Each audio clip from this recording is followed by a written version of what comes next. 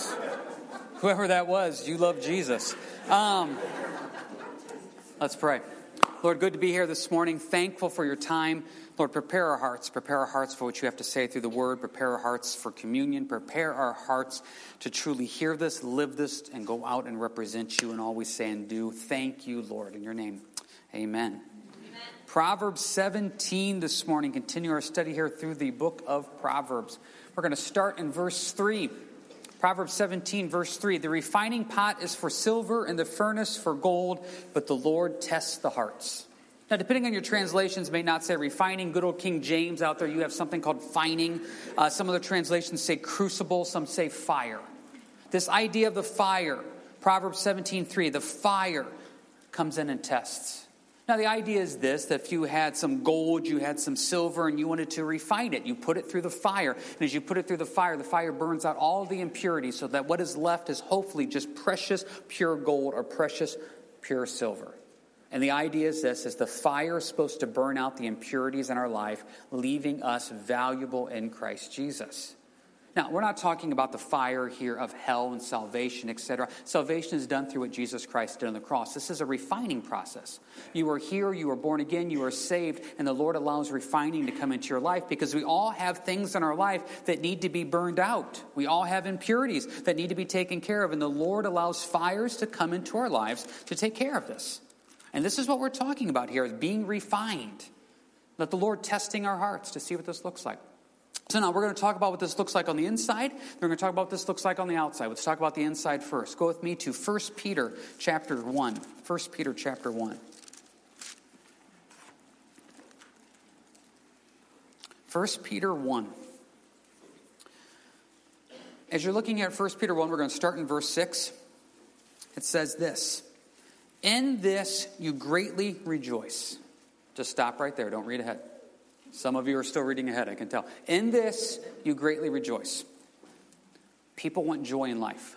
They want joy. That's what you see. People want joy. They want peace. They want to be able to lay down at night and have joy and peace. They want to get up in the morning and have joy and peace. They want a purpose in life that is driving them to something different.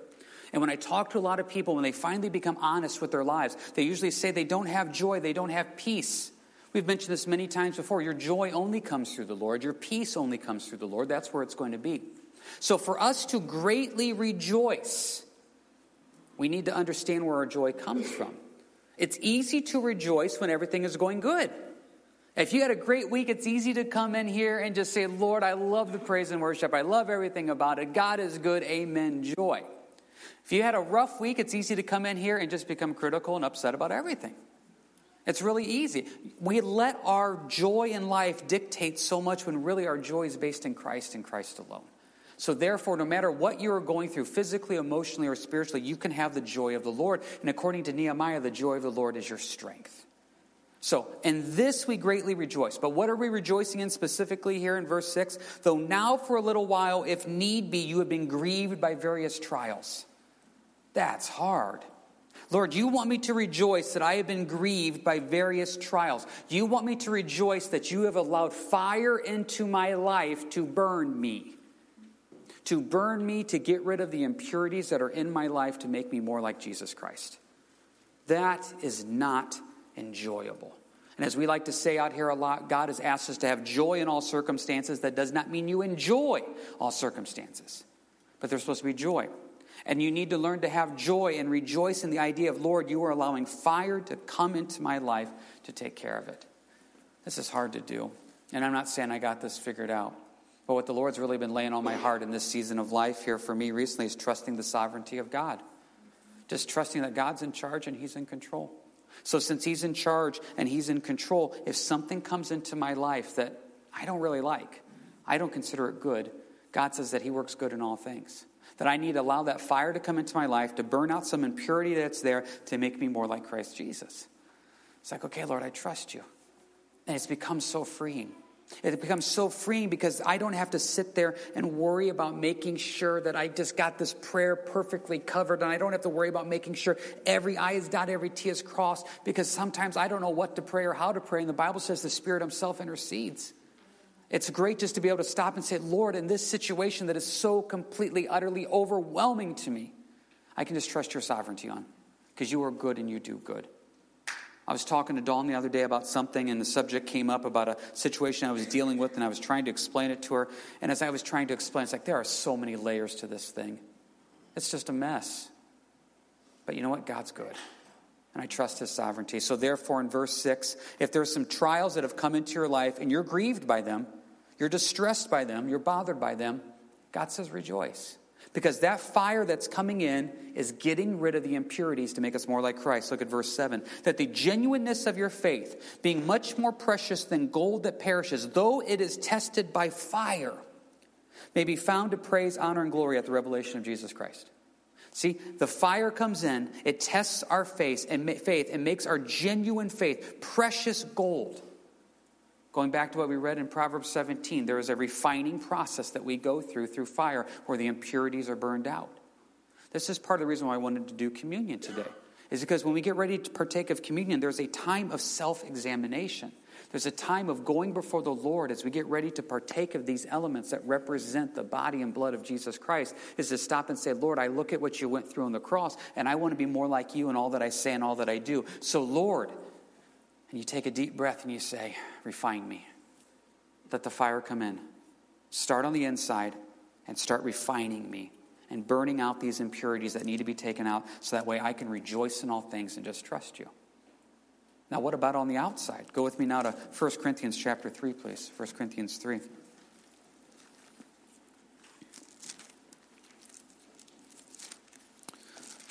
1 Corinthians 3 deals on what's going on now on the outside. 1 Peter 1 is telling us about the inside, the fire refining us to make us more like Christ, and we rejoice. 1 Corinthians 3 now we deal with what's going on the outside. Take a look at 1 Corinthians 3. Go with verse 6 with me, please.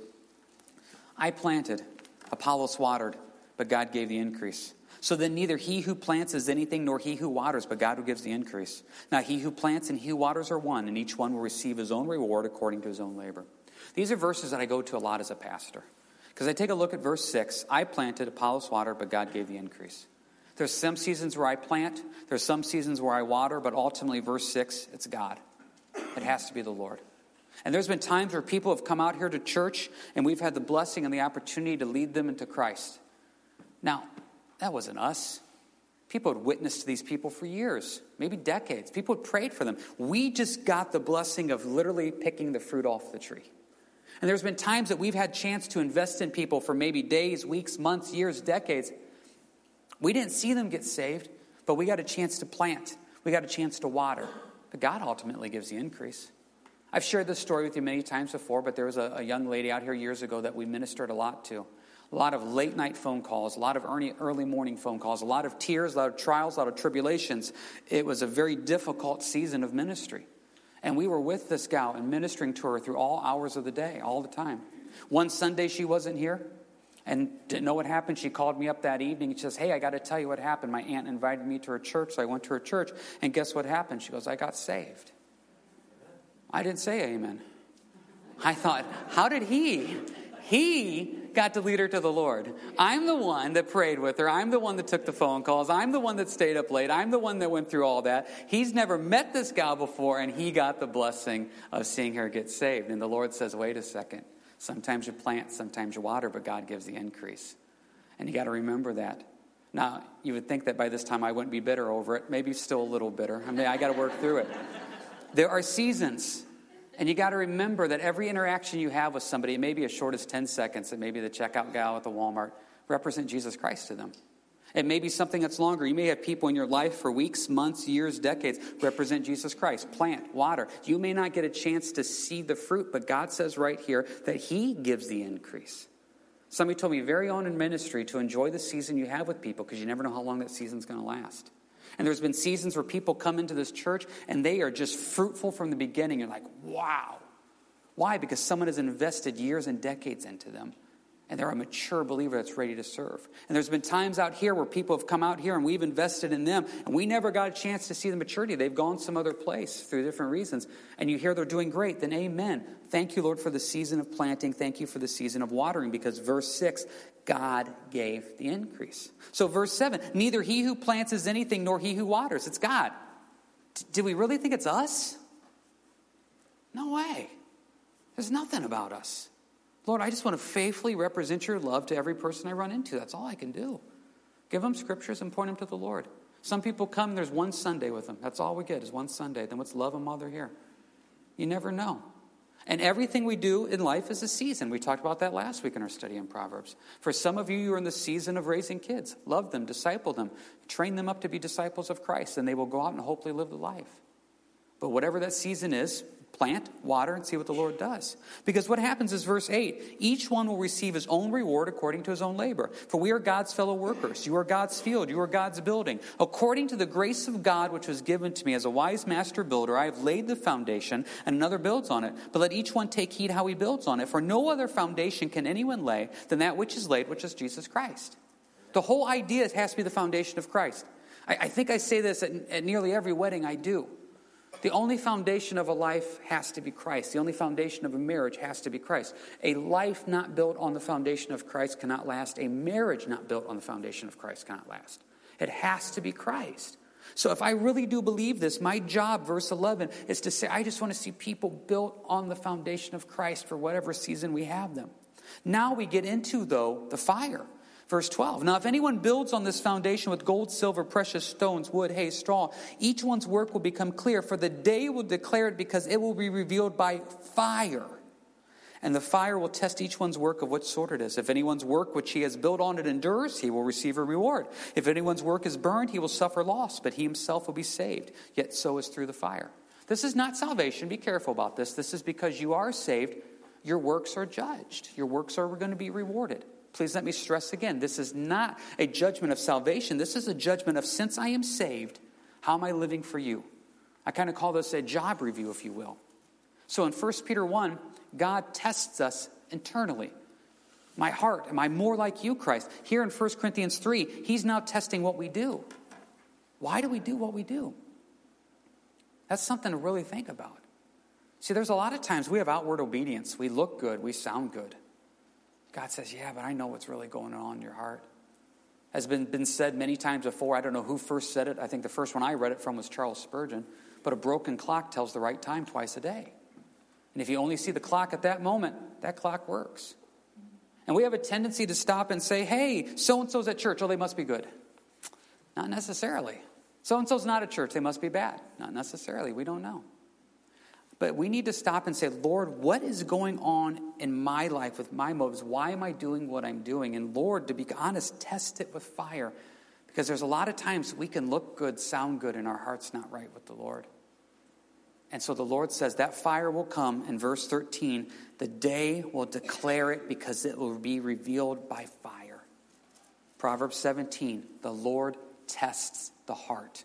There's a refining process that we need to go through where the Lord stops and says, I'm going to get in this. I'm going to reveal. I'm going to get those impurities out of your life. It's going to burn. It's going to hurt. It's going to be difficult, but it's going to make you more like Christ in all that you say and all that you do. Now, this sounds good. There's a bit of a problem with this, though, is we can't trust ourselves. You don't need to turn there, but Jeremiah 17 says this, the heart is deceitful above all things and desperately wicked. Who can know it? I, the Lord, search the heart. I test the mind, even to give to every man according to his ways, according to the fruit of his doings. The heart is deceitful above all things and desperately wicked. Who can know it? I, the Lord, search the heart. I test the mind. See, sometimes I think I'm right, and I can so convince myself that I'm right. No, the Lord knows my heart. The Lord reveals that with fire. The Lord judges my motives. You know, sometimes we see people and they're just servants of all servants. They must deeply, desperately love Jesus, maybe. Or maybe they love the pats on the back. You know, one of the things they always remind us of when we go to any type of conference, any type of teaching, it's like, why are you in the ministry? You're in the ministry because you want to see souls get saved. You're in the ministry because you want to see people go deeper in Christ. If you're in any type of kingdom building, of building your own kingdom on this earth, you're in the wrong place. We got to be careful that the Lord comes in and tests our hearts because he knows sometimes our motives. And we have to stop and say, Lord, you search me. You try me. You know, one of the verses that we do when it comes to communion is Psalm 139. Lord, search me and try me. See if there's any anxiety, any iniquity in me, and lead me in the way of everlasting. Lord, you come in and search me and test me because my heart is wicked. And I can rationalize and I can convince myself and tell myself, No, I'm really okay. And the Lord says, yeah, I know your motives. I know your heart. I know your thoughts. And he does this to us in love because he wants to refine us, to get the impurities out, to make us more precious in the eyes of Christ, to be a picture and example of him. So put this all together. Proverbs 17 says God tests us. He refines us. 1 Peter 1 says he gets in and does the fire into my heart to make me more like him. Then he says in 1 Corinthians 3 that he tests what I do on the outside, all my works, to make sure it's him. But then he tells me in Jeremiah that he's the only one that can do it because I'm so sinful and wicked and deceitful. I can convince myself, rationalize myself to make it sound like I'm right when really I'm wrong. So what am I supposed to do? Go with me to Psalm 19. What are we supposed to do? Good place to start is communion. Lord, examine us. Check my motives. Check my heart. Am I really desiring to be more like you? The Lord refines us in many different ways as you're going to Psalm 19. If the Lord lays on your heart that you're a very impatient person, and you stop and you say, okay, Lord, I want to be more like you. You're going to go into work tomorrow and find out they hired the most annoying, obnoxious person you've ever met that happens to work right beside you in your line. Because the Lord says you wanted to learn patience. You're going to find out this spouse that you married is the most annoying, obnoxious person because the Lord is trying to teach you patience. The Lord refines. And it's all for his glory. And that's why in 1 Peter 1, in this you greatly rejoice. You have been grieved for a little while to be more like Christ. It is a small price to pay to be more like Christ. Just read a great article the other day, and it was talking about just how Hollywood throws all this junk at us just to excite us. And the guy was basically saying, listen, that 2-hour movie that's going to excite you with all type of junk and lust and passion, whatever, it's not worth it to what you have waiting for you in eternity in Christ Jesus. Don't compromise it. Be grieved for a little bit. Take the trial, take the tribulation, take the refining. Let the fire come in and burn out all those impurities because it's worth it down the road. But how am I supposed to know what's supposed to be burned out? Because Jeremiah says, I'm deceitful. Take a look here at Psalm 19, verse 12. Who can understand his errors? Cleanse me from secret faults. Keep back your servant also from presumptuous sins. Let them not have dominion over me.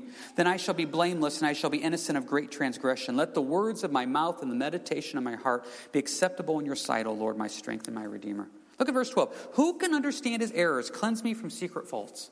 What a prayer. Lord, I can't even understand myself, so you need to come in here and tell me what I'm doing wrong. Because I'm going to take it the wrong way. I'm going to look at it and I'm going to justify what I think. I'm going to justify what I do. I'm going to say that's just my personality trait. That's just me. I was talking to Dawn about something the other day, and she mentioned something that I do, and she dropped this word. She goes, do you realize you come across creepy when you do that? Yeah, that's my helpmate right there. Do you realize you come across creepy? I didn't think I did. But she's like, yeah, you come across creepy. It's like, thanks for 22 years into our marriage, you're finally telling me this. We don't realize it sometimes. I was praying through this verse a few weeks ago, and I don't mean this in some self-righteous way. Who can understand his errors? Cleanse me from secret faults. It's like, okay, Lord, I can't think of anything that I'm, obviously ignoring. I mean, I know I struggle with this. I know this is a sin. I know this. And I really started studying this out, what this really means, cleanse me from secret faults. And it's like, okay, Lord, open up every door, every closet in my life. Shine the flashlight in every corner. Flip on every light switch, Lord. Because what happens is I have secret faults and sins, which can mean things I'm trying to hide. It could also mean things that I'm just so used to, I don't realize anymore how sinful it is. I've so accepted into my life. I've so accepted of, this is just how I am. This is just how I talk. This is just what I do. The Lord says, no. I tell you right now, if you go to the Lord with an honest, sincere prayer and you say, Lord, verse 12, who can understand his errors? Cleanse me from secret faults. Get a pad and a piece of paper and a pen around and start writing it down. He'll reveal it to you.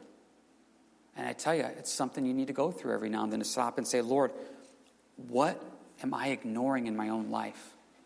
What do I just accept? What do I just rationalize down? What do I just justify that I'm utterly, completely wrong on? and once again open every single door, turn on every single light switch, and reveal it, Lord. Reveal it. What about the next one, 13? Keep back your servant also from presumptuous sins. Presumptuous sins, some of your translations. Deliberate sins, willful sins. I like to say sins that are planned, purposeful, and promoted. You know it's wrong, you don't care it's wrong, and by golly, you're still going to do it. That's dangerous, folks. That is so dangerous where you stop and you realize and you know that this action is wrong. It will not bring any glory to God. In fact, it will pull my heart away from Jesus Christ, and I'm still going to do it. There's 5 sacrifices in the Old Testament in the book of Leviticus. Sacrifices for many different things, many different trespasses, many different sins. There is not a sacrifice in the Bible for presumptuous sins where you just flat out in rebellion say, I'm going to do it and I don't care. Because what happens is your heart knows it's wrong. You didn't stumble into it. You didn't trespass into it. You planned it. You promoted it. And it's purposeful. Guys, that's dangerous. David Guzik, a good commentator that I like a lot, he says this. This is how he defines presumptuous sins. Sins done in a proud and knowing way. Things that make sins presumptuous. When we know better. When friends have warned us. When God himself has warned us. When we have warned others against the same sins, and when we plan and relish our sin. If you know somebody in that spot, they're in a very dangerous place spiritually. If you are here this morning and you're in that spot, you're in a very dangerous place spiritually. Because what you're basically saying is this, Lord, I know I'm wrong, and I don't care I'm wrong. This is why we're finishing with communion. This is why we say, Lord, test us. This is why we say, Lord, refine us. This is why we say, Lord, I am deceitfully wicked above all things. Come into my life and reveal this, Lord. Search me, try me, know my heart, know my anxiety. See if there's any iniquity in me and lead me in the way of everlasting. Because, Lord, I want to be like you. I want to be refined. I want these disgusting areas of sin in my life to be brought to light and then burned out. I want it. And I actually rejoice in this happening even though it's going to hurt. Go with me to 1 Corinthians 13. Maybe we see 1 Corinthians 11.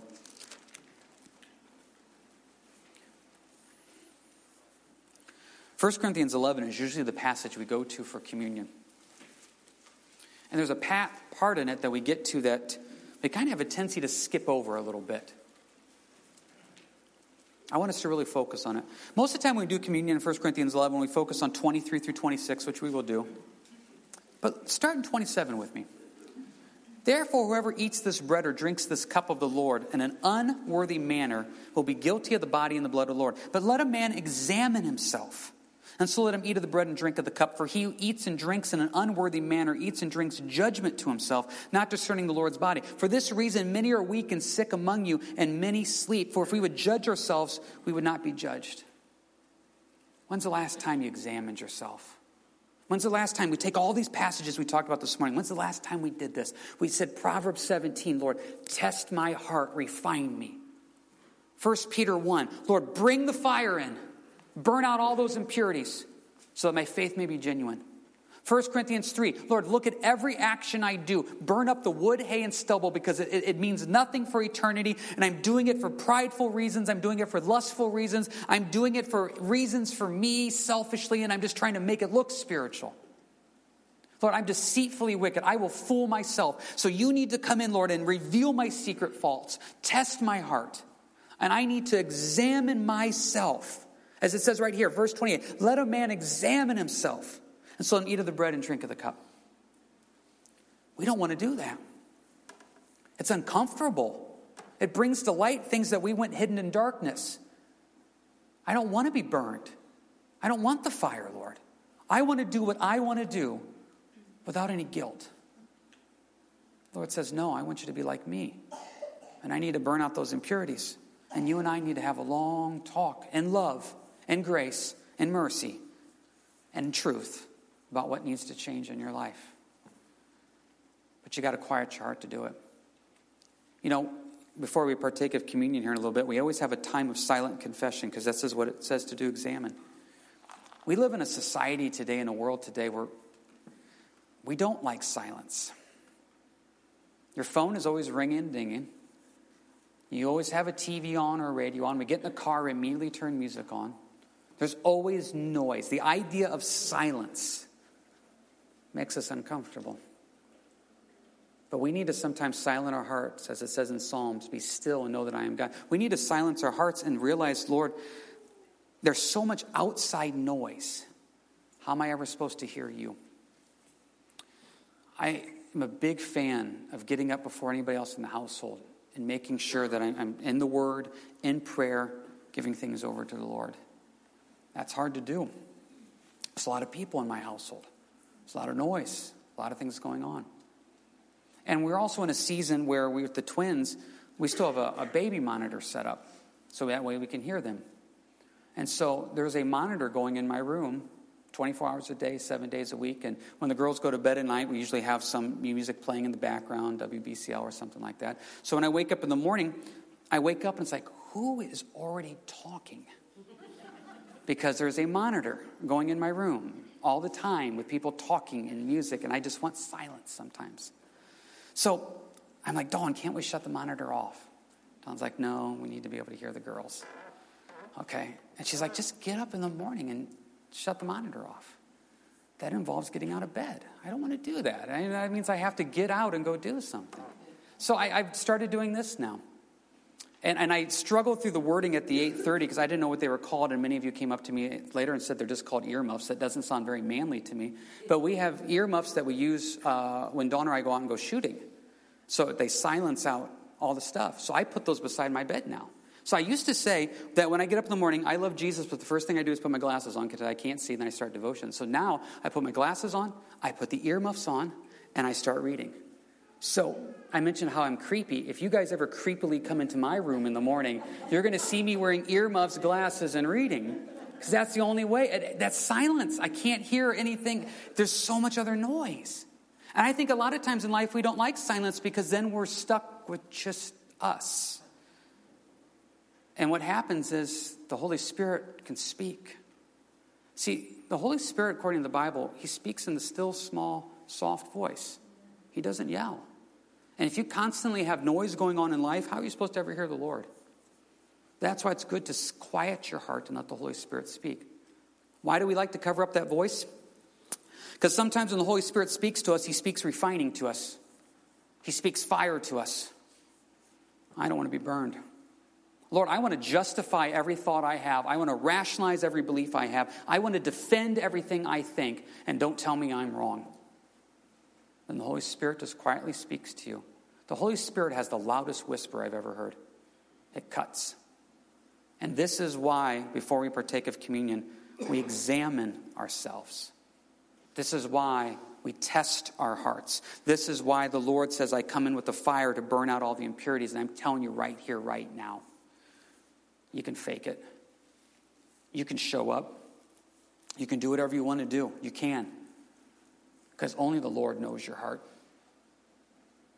But I'm telling you also right now, if you really want to be more like Jesus, and I'm not just saying the words, I'm saying you really honestly desire to say, Lord, I want to be like you. Allow right now the Holy Spirit to come in and speak fire to your heart, to burn out those impurities that need to be burned out. Allow the Lord to work through the deceitfulness of sin that we have, where we rationalize and we make a judgment call on this and we defend every belief and thought and every anger sin we have. And the Lord says, no, your heart is deceitfully wicked. I can cut through that. Allow the Lord to come in, as we just read in Psalm 19. Allow him to come in and to cleanse us from our secret faults, to reveal our errors, to keep us from presumptuous sins. Allow the Lord to come in and do this. Don't just take this time of quietness now where we prepare our hearts for communion and you just kind of sit there and twiddle your thumbs. Stop and say, Lord, if I really mean this, if I really want this, I'm here today to say, Lord, I want to be more like you. And as I get ready to partake of this and eat of this, Lord, I really want to be more like you. I tell you guys, there's a lot of people in the world today that are Christians in name only. There's a truth to Matthew 7 where it says, many will say to me, Lord, Lord. And Jesus says, away from me, I never knew you. I don't know your heart just like you don't know my heart. But I know that my heart needs refined. I know that my heart has secret faults and sins. And I know that sometimes I have presumptuous sins. And I know that I need to go to the Lord and say, Lord, examine me. Yeah, Lord, there's a pride in that. Yep, Lord, there's a lust there. Yep, Lord, there's a selfishness there. So we're going to get ready here. We're going to examine ourselves. And it's going to get quiet for a while. And I hope you hear the loud whisper of the Holy Spirit speaking to you. And I hope you realize it's done in grace, mercy, and love. Let's go to the Lord in this. Lord, we want to take everything that we've read this morning, refine our hearts, make us genuine in you. Lord, burn all of our works and see what's really done for you. Lord, my heart is so deceitful I can fool myself. Lord, bring the flashlight, flip every light on, open every door in my life, and Lord, shine the light in there on what needs to be taken care of in the name of Jesus. Lord, cleanse me from those secret faults, those secret errors, those secret sins. And let it truly be for you in all that we say and all that we do. And as we come to you now, Lord, we come to you quietly and we examine through your Holy Spirit what needs to change, to be refined in you, to be more like you in all that we say and do for your glory, Lord. Let's just quiet our hearts before him now.